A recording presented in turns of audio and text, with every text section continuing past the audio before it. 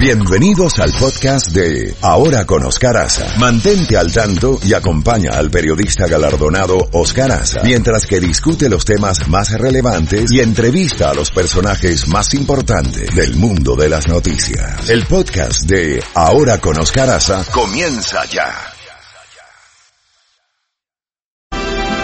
Bueno, justamente en medio de todas estas discusiones, el presidente Trump ha dicho que se puede prescindir de la aprobación del Congreso para ataques, justamente después de reaccionar algunos demócratas en la Cámara Legislativa, señalando que el presidente necesitaba la aprobación. Pero ya tenemos a un verdadero experto en estos temas, Joseph Humire, experto en seguridad global, director del Centro for Secure Free Society. Joseph Humire, feliz año, muchas gracias por acompañarnos en esta mañana tan importante.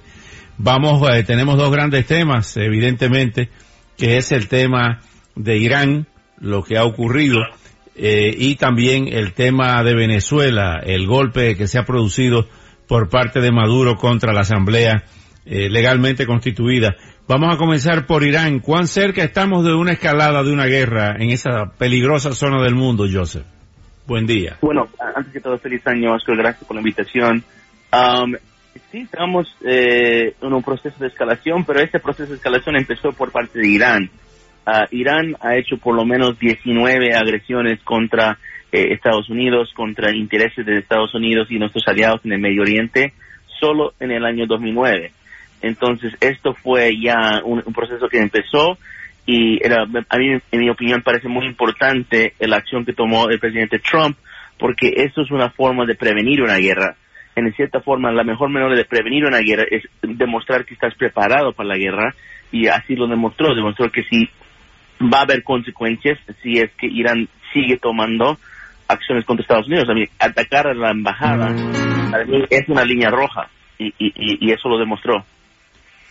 ¿Qué posibilidades hay de que haya una escalada, de que continúen ayer, por ejemplo, hubo un ataque a una base norteamericana en Kenia por Al-Shabaab?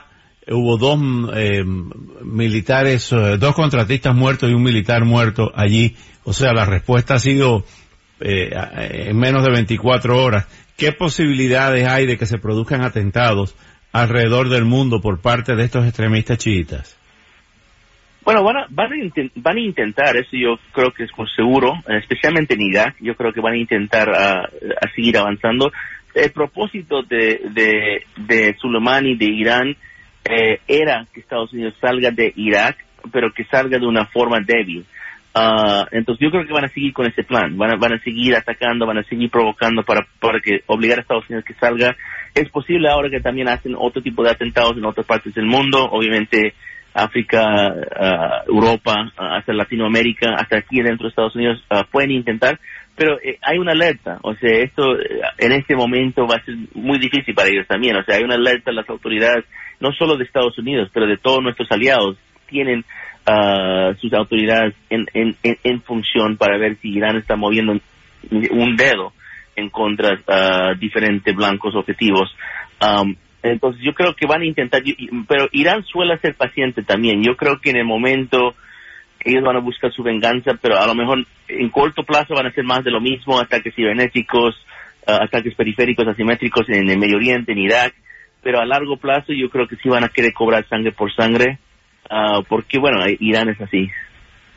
Bueno, con la muerte del general Qasem Soleimani, pues el nuevo comandante de las fuerzas Quds de la Guardia Revolucionaria, Ismail Qaani, que es como se llama, prometió expulsar a Estados Unidos de la región, coincidiendo con el funeral de su predecesor, el general Qasem Soleimani. Fue una labor, vamos a hablar un poquito de este general ultimado por un dron, Qasem Soleimani. Hay quienes dicen que era más peligroso que Osama Bin Laden. ¿Cuál es tu opinión, Carlos? Sí, no, demasiadamente. O sea, el general Qasem Soleimani a lo mejor no tenía la fama de alguien como Osama Bin Laden o hasta al-Baghdadi de Estado Islámico de ISIS, pero era mucho más poderoso. Es más, o sea, él controlaba grupos como Al-Qaeda, de ciertos aspectos de Al-Qaeda, aunque Al-Qaeda es sunita, y yo sé que todo el mundo sabe que sunitas y chiitas no se llevan, especialmente en Irak o en el Medio Oriente. Sin embargo, Al-Qaeda es un grupo terrorista, y por ser ese grupo terrorista, tenía conexiones logísticas y financieras con Irán, y la persona que hizo estos vínculos era Qasem Soleimani. Eso es comprobado en varias ocasiones. Fue comprobado cuando mataron a Osama Bin Laden y entraron a la casa en Abbottabad, Pakistán, y vieron mucho cartas, materiales, comunicaciones con Irán. También lo comprobaron en otras ocasiones. Entonces, en cierta forma se puede decir que Osama Bin Laden nunca hubiera sido tan potente si no fuera por Irán, y eso también va al mano de el general Qasem Soleimani. Este señor es un señor que tenía mucho protagonismo en varios países, en Yemen, en Siria, en Irak, en Afganistán, en Líbano, hasta en Gaza, y más que todo en los últimos años, y yo creo que por esto está muerto Oscar, en los últimos años se ha vuelto muy arrogante porque pensaba que era intocable. No era tan como algunos en la prensa dicen que andaba en las sombras y todo. No, ya no era así. Él cuando estaba en Siria, por ejemplo, andaba con 200 guardaespaldas, o sea, andaba a pleno abierto, entraba a Irak y pensaba que era el dueño de Irak. Él pensó que nadie le iba a tocar porque era muy poderoso y todos le tenían miedo, y Estados Unidos demostró lo contrario. Joseph Humire, hay una afirmación de que Irán se retira del pacto nuclear de forma unilateral. ¿Qué significa esto no solamente para Estados Unidos, o sea, el enriquecimiento de su programa nuclear con uranio, etcétera, sino para Europa y los demás firmantes? Mira, eso es un problema que Europa tiene que atender, porque entonces Estados Unidos nunca creyó que Irán iba a cumplir el pacto nuclear. Es más, el pacto mismo tenía muchos errores donde Irán podía engañar el propio pacto porque no dejaba inspecciones en ciertos sitios, tenía toda la autoridad de escoger la hora, el lugar cuando va a ver inspecciones. O sea, el pacto no daba ninguna garantías en realidad. Entonces, bueno, Irán ahora va a hablar que va públicamente que va a salir, pero eso ahora Europa tiene que demandar a Irán y tiene que obligar a Irán, y si Irán no quiere hacerlo, entonces Europa debe salir del pacto también. Ese pacto, sinceramente, nunca tuvo los dientes suficientes para asegurar que Irán no iba a avanzar para tener una bomba nuclear. Todas las bases norteamericanas, principalmente las que están en Irak, están en alerta máxima en el día de hoy, nos suponemos, ¿no? Sí, yo creo que las bases también y las embajadas, muchos de los diplomáticos, sí, todos están en alerta porque, bueno, tomamos Irán serio. Yo creo que el hecho de que Trump tomó esta acción demuestra que tomamos Irán serio. No es una acción sin prudencia, y no creo que nadie le va a acusar al presidente Trump de ser impulsivo con estas acciones porque no ha demostrado esto. Cada vez que Irán trató de provocar a Estados Unidos, él ha sido muy cauteloso en su tipo de respuestas. Entonces yo creo que tomó esta decisión, tomó esta acción, pero con el pleno conocimiento que Irán puede tomar o va a tomar una tipo de venganza, y obviamente va a alertar a todos los intereses y entidades estadounidenses a nivel mundial.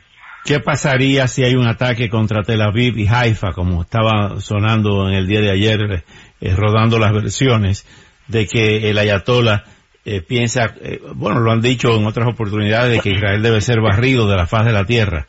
¿Cuál tú crees que sería la consecuencia si atacan a Israel? Si sabes, alguien me comentó algo este fin de semana que me pareció interesante, porque ahora que el general Qasem Soleimani fue sacado del campo de batalla, eso demuestra que cualquier líder de estos grupos terroristas puede ser sacado del campo de batalla, incluyendo a Hassan Nasrallah de Hezbollah, que era una persona que colaboraba mucho y más bien reciba mucho apoyo de Qasem Soleimani. Y veremos si atacan a Israel, si Israel no va en contra de Nasrallah. Obviamente esto puede provocar, seguramente va a provocar una guerra con Hezbollah y Israel, pero sin embargo, pero Israel a lo mejor piensa que este es el mejor momento para ser agresivo. Pueden atacar a Israel y bueno, siempre lo están haciendo de cierta forma, pero esa escalación también va a ser respondida.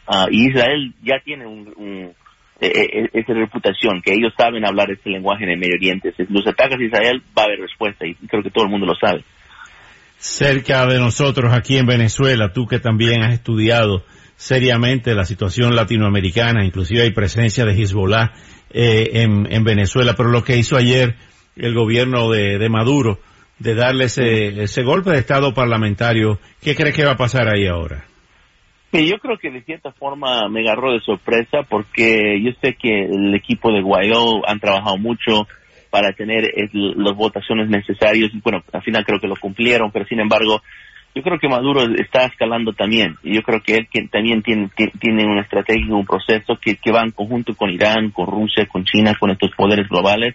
Entonces, yo no sé si eso siempre fue el plan de Maduro o si cambiaron de último momento, de no contar con el quórum, pero de cierta forma es una escalación para más conflicto con el presidente interino Juan Guaidó. Ahora es